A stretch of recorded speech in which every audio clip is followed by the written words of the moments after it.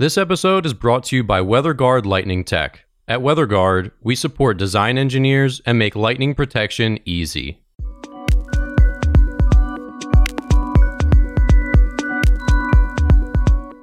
You're listening to the Struck Podcast. I'm Dan Blewett. I'm Alan Hall. And here on Struck, we talk about everything aviation, aerospace engineering, and lightning protection.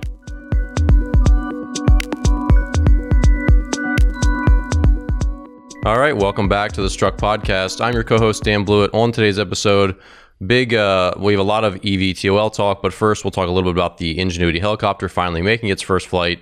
A little bit about Airbus deliveries. They've outpaced Boeing for Q1 in 2021.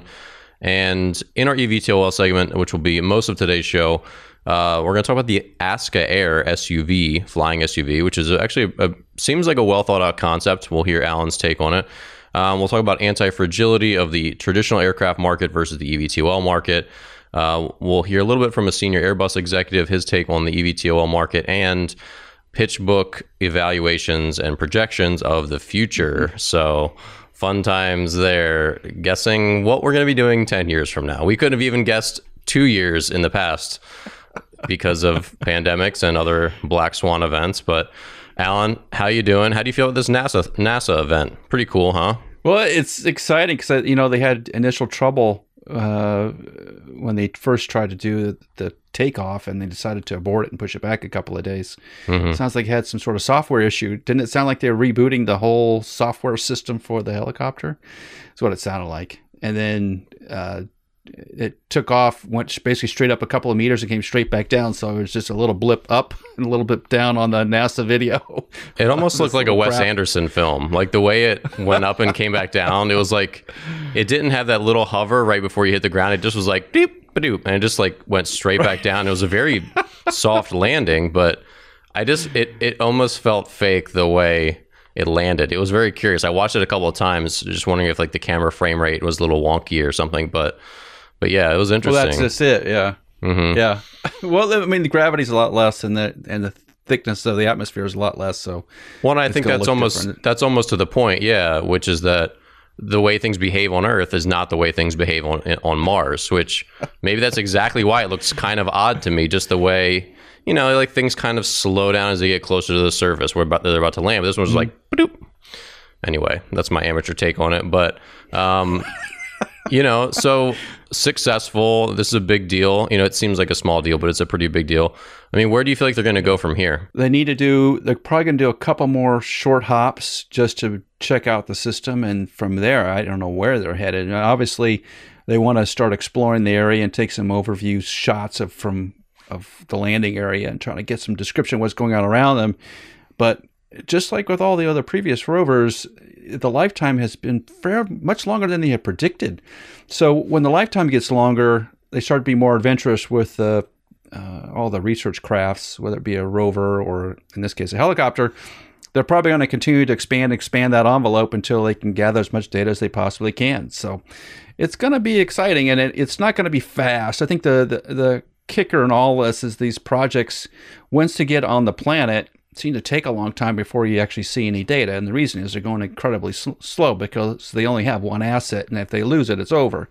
Mm-hmm. So they want to be, in particularly, very careful about what kind of mission they're going to run and where they're going to go. And that, in terms of the general public, before we see any data, it could be a solid year or more before we see anything that's really cool. Well, hopefully at some point, DoorDash can bring, a McDonald's quarter pounder, over the... don't they have like a massive mountain? I don't know what it's called. Is it like Mount Olympus or something on Mars? But yeah, I love drones, door dashing, to your bubble on the other side of the red planet. So look forward to that. Well, is this finally going to overtake the whole comment? If we can put a man on the moon, then why can't I? Blah, blah, blah. Is it going to be now I can fly a helicopter on Mars? Why can't I get DoorDash helicopter to me? Is that the new one? That's right? It's a good question. But that still holds true. There's so many things about 2021 that have been very baffling and frustrating, like just like vaccine registration portals on the web. Like we couldn't figure those out in DC, despite putting men on the moon back, 40 years ago. There was another one recently that was just like baffling me. I can't remember what it was, but We have some very high-tech things the human race does, and yet there's still lots of little things we fall short of. But well, yeah, I guess that's progress. It's slow, 2 steps, 11 steps forward, 1 step back sometimes. Right. So we've talked about Boeing a bunch recently, how they're recovering. It also seems like Airbus is doing much better now. They've actually outpaced Boeing with deliveries in Q1 for 2021. That Airbus has delivered 125 aircraft compared to Boeing 77. So, I mean, what do you feel like the difference is here, Alan? I mean, is it just they have some, I mean, the A320neo, which I flew on last month, seems like a great aircraft. I mean, what's Airbus doing that maybe Boeing isn't? I think Boeing's still trying to ramp up after the 737 and 787 issues. They're still trying to get back rolling. And I read recently that airlines are taking some of the 737 MAXs without even putting them into service. Mm-hmm. Putting them in storage. Yeah, well, that's unusual because you usually don't want to take control of an asset because it starts the clock on payments for that asset. Particularly something as expensive as an aircraft, airlines don't particularly like to have aircraft on the ground. They can avoid it. But there must be some sort of special arrangement between the airlines and Boeing, or Boeing saying, please take the aircraft. We're going to call it a sale. You don't have to start paying us until you fly it. Probably. It's probably what the deal is. So Boeing's trying other ways to get more aircraft moving because I think, remember the parking lot at Boeing is all full of airplanes, 737s, because they kept producing 737s during the pandemic and with all the MAX issues. So my guess is they're trying to clear out the parking lots up in Seattle. In the meantime, Airbus is always had orders and it just continues to kind of chuck along. There is concerns with Airbus because of the extended pandemic and the vaccine. There's concerns in Europe about how fast the vaccines are getting appropriated out in Europe, and it's not going as well as some other places in the world. So there's concern about travel, and I know I think it was France that said they were going to open up to tourists from certain countries, which is great for Airbus because a lot of those airplanes are Airbus airplanes. But if that doesn't click, then Airbus could be in for a little bit of a long run, and Boeing's been in it longer than Airbus. But I think both companies are really concerned about overhead and employment and what they're going to do over the next 6 months. So, it's going to be hard to say. I know in the United States, the upside for Boeing, because Southwest is a large customer, I recently flew Southwest and it was busy, really busy. The airports are busy. I would say 70-75% of normal. And for Southwest, that means still really busy. Yeah. Yeah. It was pretty busy. So from a Boeing standpoint in Southwest, it looks like Southwest activities are picking up, which is good for Boeing. Europe needs to get the vaccine out and get shots in arms. And I think Airbus will be just fine, but that's going to be the big driver. Yeah, well, and this is another thing that kind of ties into this. You wonder what effect this, the do not travel list that the U.S. pushed out yesterday. Putting essentially 80% of countries will carry the do not travel label, which is like their level 4 risk warning. So, right. The State Department putting that out there, I mean, is that really going to deter people? I mean, does that change the way people feel about the risk at the moment? I mean, just because the State Department says don't go to Mexico, I mean, if you're already planning on going to Mexico, does that really change it for you? I don't know. It has in the past, but obviously in the past it's been more about kidnappings, terrorism, those sort of things, not getting COVID. A flu. Yeah. When I went to Turkey a couple years ago, doing some baseball instruction, it was, Turkey as a whole was a do not travel, level 4. Of course, right. Some of the bigger cities like Istanbul are not, necessarily that risky, but you have to be smart about it, right? But this is completely different than that. This is just, we don't want you to get COVID. I mean, is that the main thing here? I think that it is, but you're getting two mixed messages in the United States right now. The first message is everybody should go out and get vaccinated, and they're trying to make that, the government's trying to make that possible. All the states are working really hard to get everybody vaccinated. On the second hand, they're saying, well, even if you're vaccinated, it doesn't matter. You may contract the virus and spread the virus, so what's the point of getting the vaccine? So there's those mixed messages. That's got to get cleared up pretty fast. And I'm surprised that the airlines and the industry, aircraft industry, is not pushing to clarify that, because typically after you have a vaccine, it's taken its gestation time and you have the immunity build up in your system. You no longer worry about one, contracting, or two, spreading. So there's going to be a pushback in the United States about not traveling, in my opinion.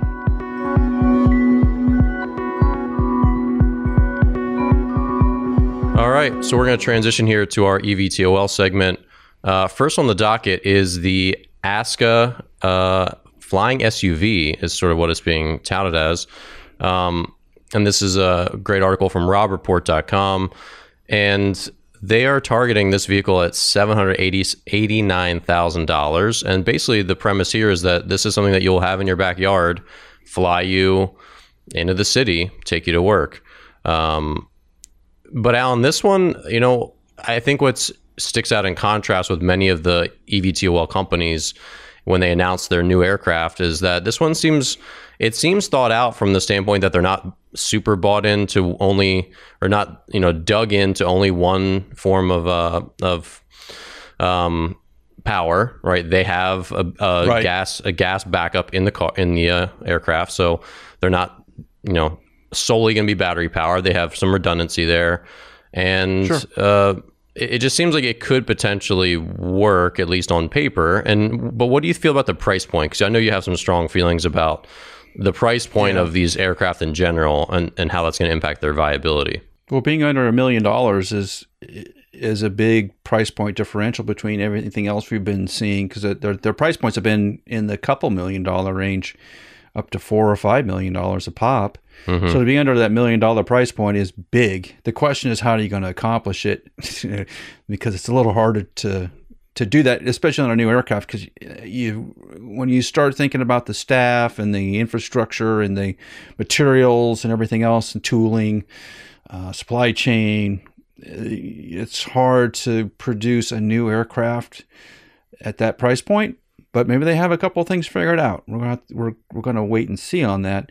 But it has the right concept, right? The lower the price point, the more people that can potentially purchase it or have a mortgage on it or lease it, and which will get more of an amount there. That's you got to play that price point issue, because you see this supply demand curve is going to change with that price point. And so far, no one's been talking about the price point of the aircraft. But in this one, we've seen it straight out. And they're taking deposits. I think it was like $5,000 for a deposit. And I always think $5,000. Like, is that really a deposit? And $100,000, that's a deposit.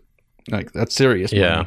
Mm-hmm. Or are they refundable, non-refundable? Like, a lot of the bigger ones have been refundable for a long time in case the aircraft company goes belly up. But it's good to see. And then the concept is pretty cool, because it's not a vertical takeoff. It's a short takeoff and landing, which is much more up the alley of doable and for a lot less money.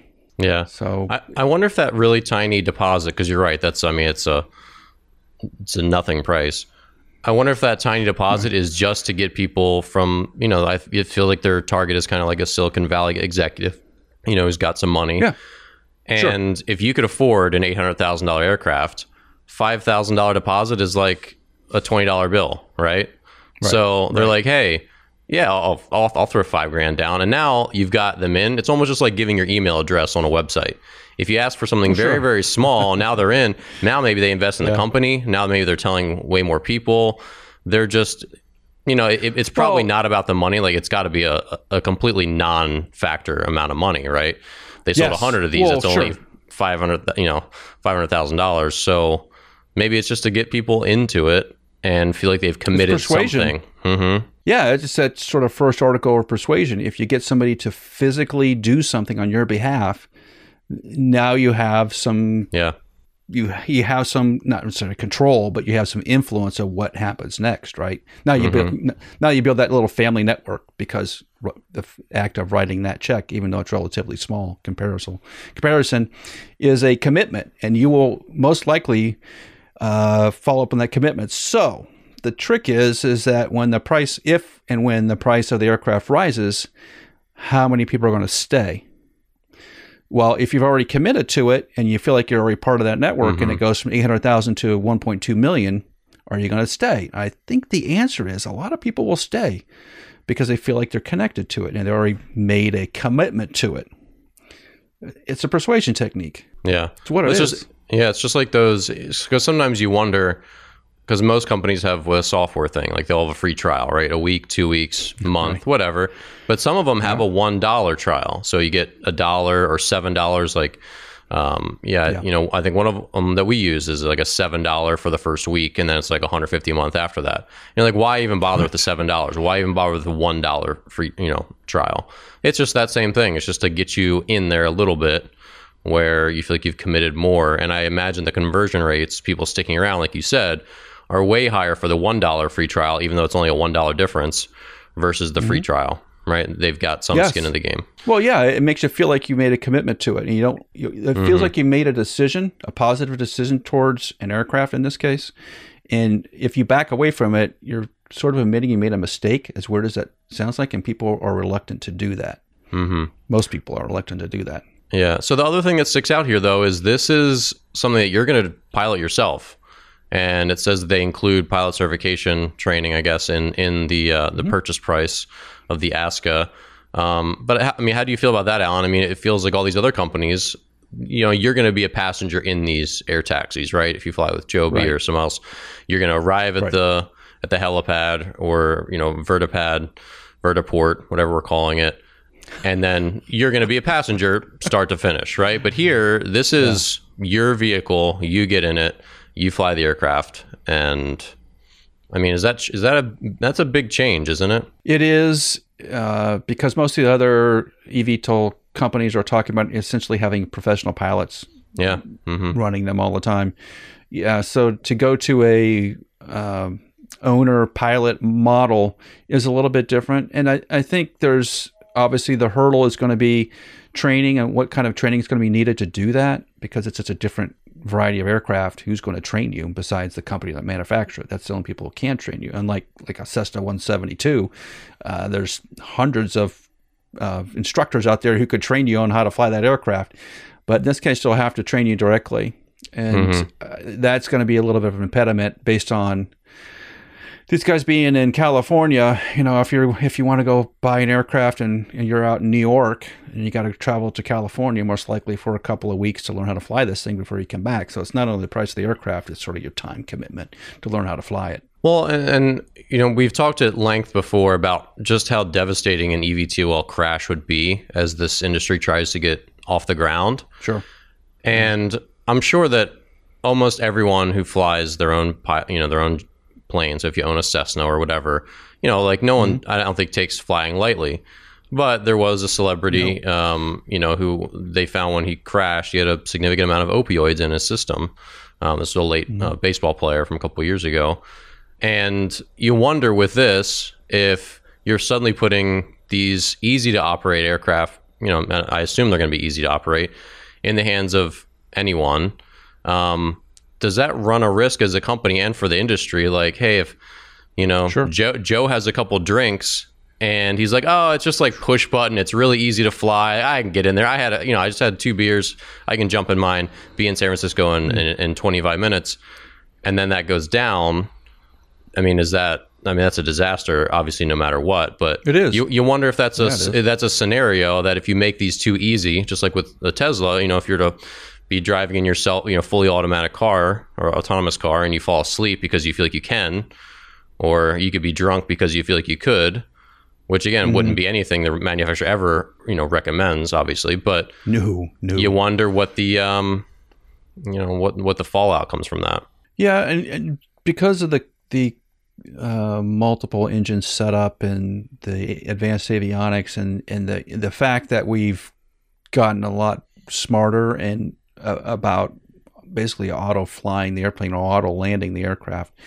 I wonder if that's going to be like in my Honda even that I have. I mean, the Honda knows when you're touching the steering wheel. So if you're at any point in some sort of auto mode with that CRV, which is what it is, if you take your hand off the steering wheel, it starts beeping at you. And I would imagine if they're smart in the design of the aircraft, they're going to do very similar things. If you do something really stupid, I wonder if it's going to start taking over and say, okay, we're not going to let you do that. Right? Yeah. You're flying too close to this structure, or you're going too fast, you're going too slow. Is it going to be limited in the fact that what you can and can't do with it? And would it just find a place to land and land itself, whether you want to or not? It may. From a risk liability standpoint, it may make sense to do that to these aircraft because of the number of new, quote unquote, new pilots that are going to be with them. It may make sense to design it as systems where you can't crash it. That's, I think that's more likely than not right now.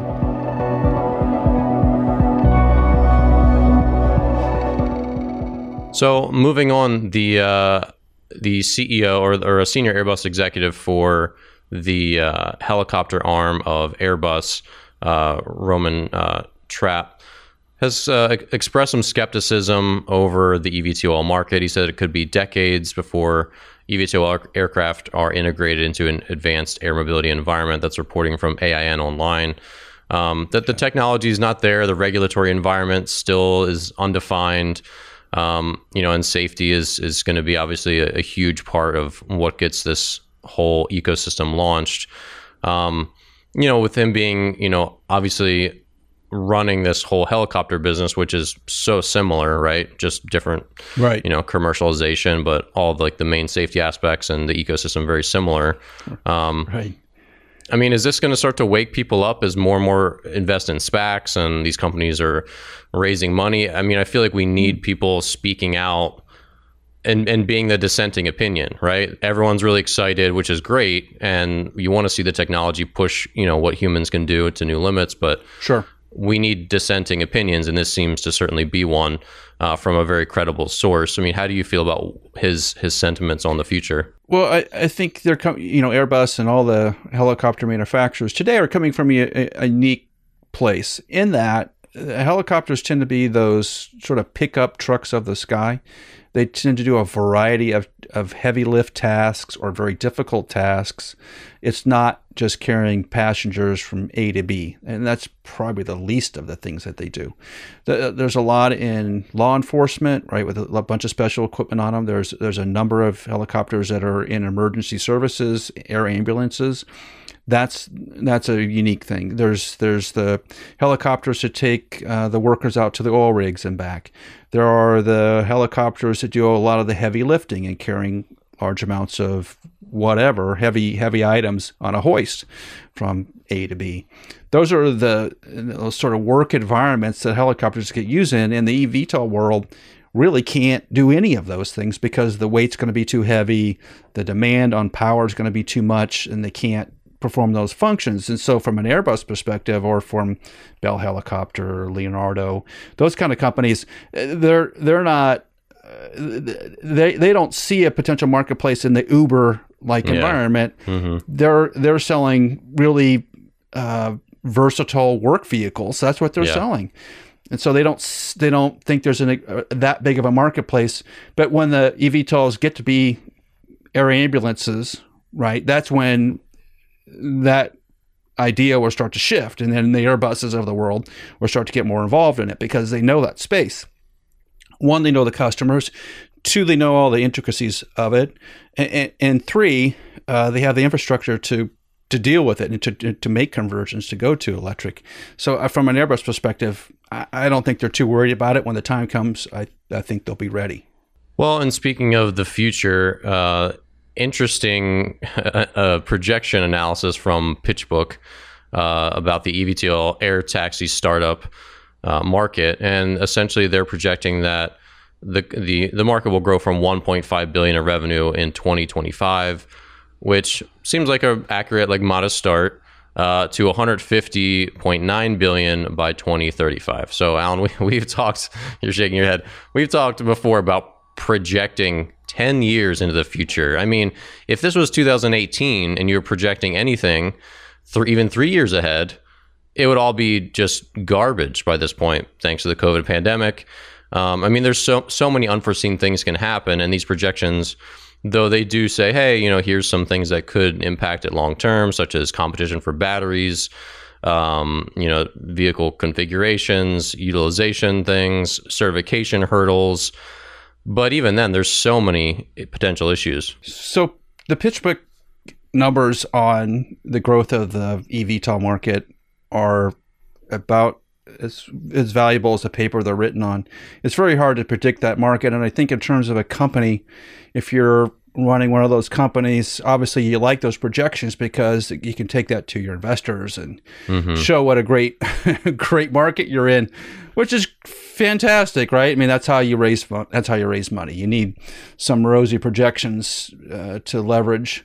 The issue really comes about from an aircraft company perspective is roughly every 7 years is some sort of economic downturn. So you want to try to navigate that roller coaster that is the U.S./world economy. And so the companies that seem to do well are the companies that are always hedging their bets and sort of playing it a little bit on the safe side, because a 2-year economic downturn will wipe you out. And it's killed a lot of aircraft companies over the years. So historically, they've designed their companies to be resilient. And what I mean by is that if they had a 25% reduction in output or 50% reduction in output, they still can make money on each aircraft and keep the production line running. Yeah. You don't need to sell 1,000 aircraft to be productive. You need to be able to sell 50 aircraft and make some money and be happy with it. If you sell 100, that's great. If you sell 1,000, obviously you're just rolling in the money. But a lot of aircraft companies that get too leveraged and can't handle that first economic downturn because it typically takes 4 to 5 years to get through initial design and to type certificate for an airplane. If in the middle of that, somewhere beginning, middle, or end, there's some sort of economic downturn, it just wipes out airplanes. Just wipes out designs, wipes out companies. So you have to build that into your system. And I'm not sure, watching some of this, I'm not sure that's built into some of these companies. They won't be able to take that downturn. No matter how rosy the PitchBook predictions are, real world hits you. And that's why if you're looking a year out, that's about as far as you can do, honestly, in the aircraft market. Well, their market size graph is just like laughably they added $20 billion a year, like every 2 years. Like it's just a Tesla stock. Perfect line. It's like, in what world is that? I mean, in 2035, battery technology might be incredible. There might be hydrogen. There might be all these crazy new things. That are just already, sure. Like we have no idea what's going to happen. There could also be a major mining issue. Like cobalt is already becoming more scarce. Like the cobalt mining industry is difficult. Right. And it's not just eVTOLs that need batteries. It's potentially millions and millions of cars. Millions of little scooters and electric bikes. Battery demand is going to be intense just in the next couple of years.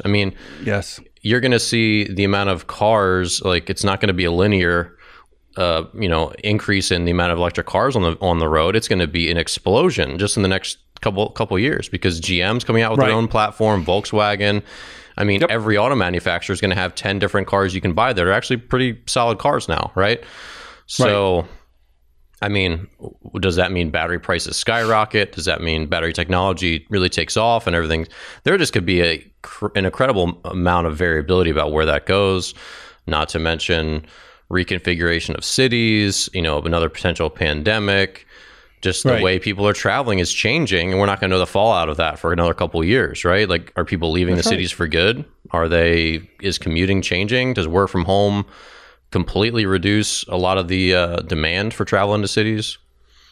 I don't know. There's lots of questions. Yeah, and I think from the engineering perspective on it, and I've bounced on this a couple of times lately, so it's just rattled inside my head, which is from the design engineer's perspective on these companies. eVTOL, regular airplane company, don't really care. It's the same sort of issue. There is a decided separation in, I think, a number of engineers' minds between the job and the company. The success of the company doesn't necessarily matter too much. as much as getting the little engineering tasks done.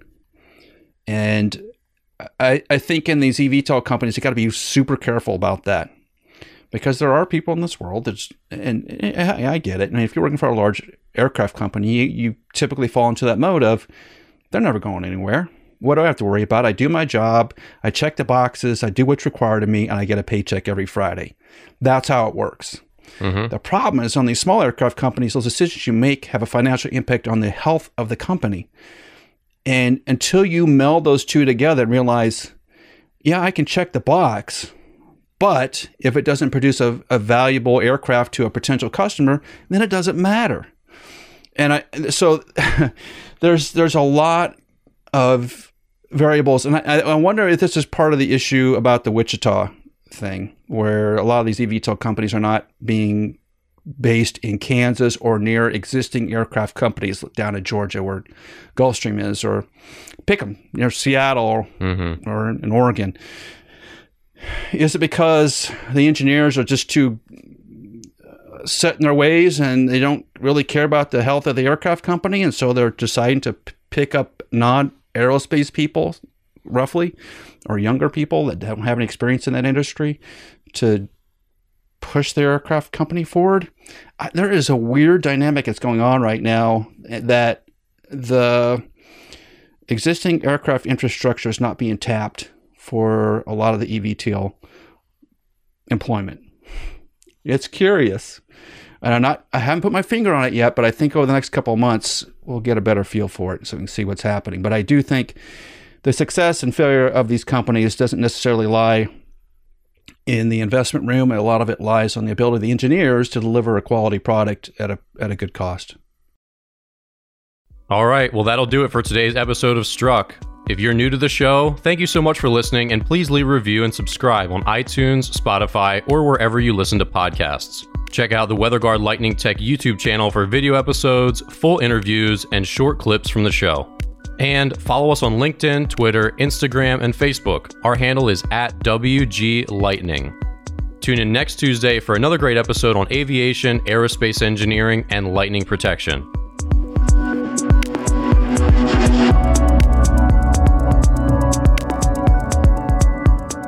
Strike Tape, WeatherGuard Lightning Tech's proprietary lightning protection for radomes, provides unmatched durability for years to come. If you need help with your radome lightning protection, reach out to us at weatherguardaero.com. That's weatherguardaero.com.